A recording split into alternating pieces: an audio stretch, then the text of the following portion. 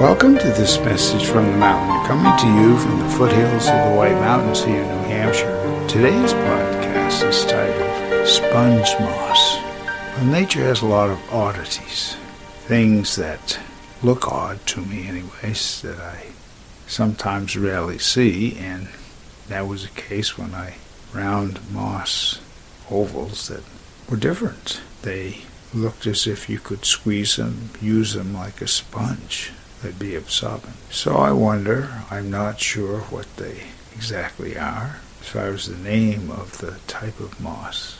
It's just amazing to me, the things that I discover every day, even though I may have walked the trails hundreds of times. And all of a sudden you get a little different view, and you see something that's different. And you can marvel at the specialness of it, or you could think that's really odd. I just think it's intriguing and wonderful. And every day I look for that view of life that I may not have seen that way before. To me, that's living. Just an intrigue from some oval sponge moss, or whatever they are. My name is Michael Hathaway, and this is Message from the Mountain. It is my prayer these words are right and good for you whenever you hear them. Thank you so much for listening.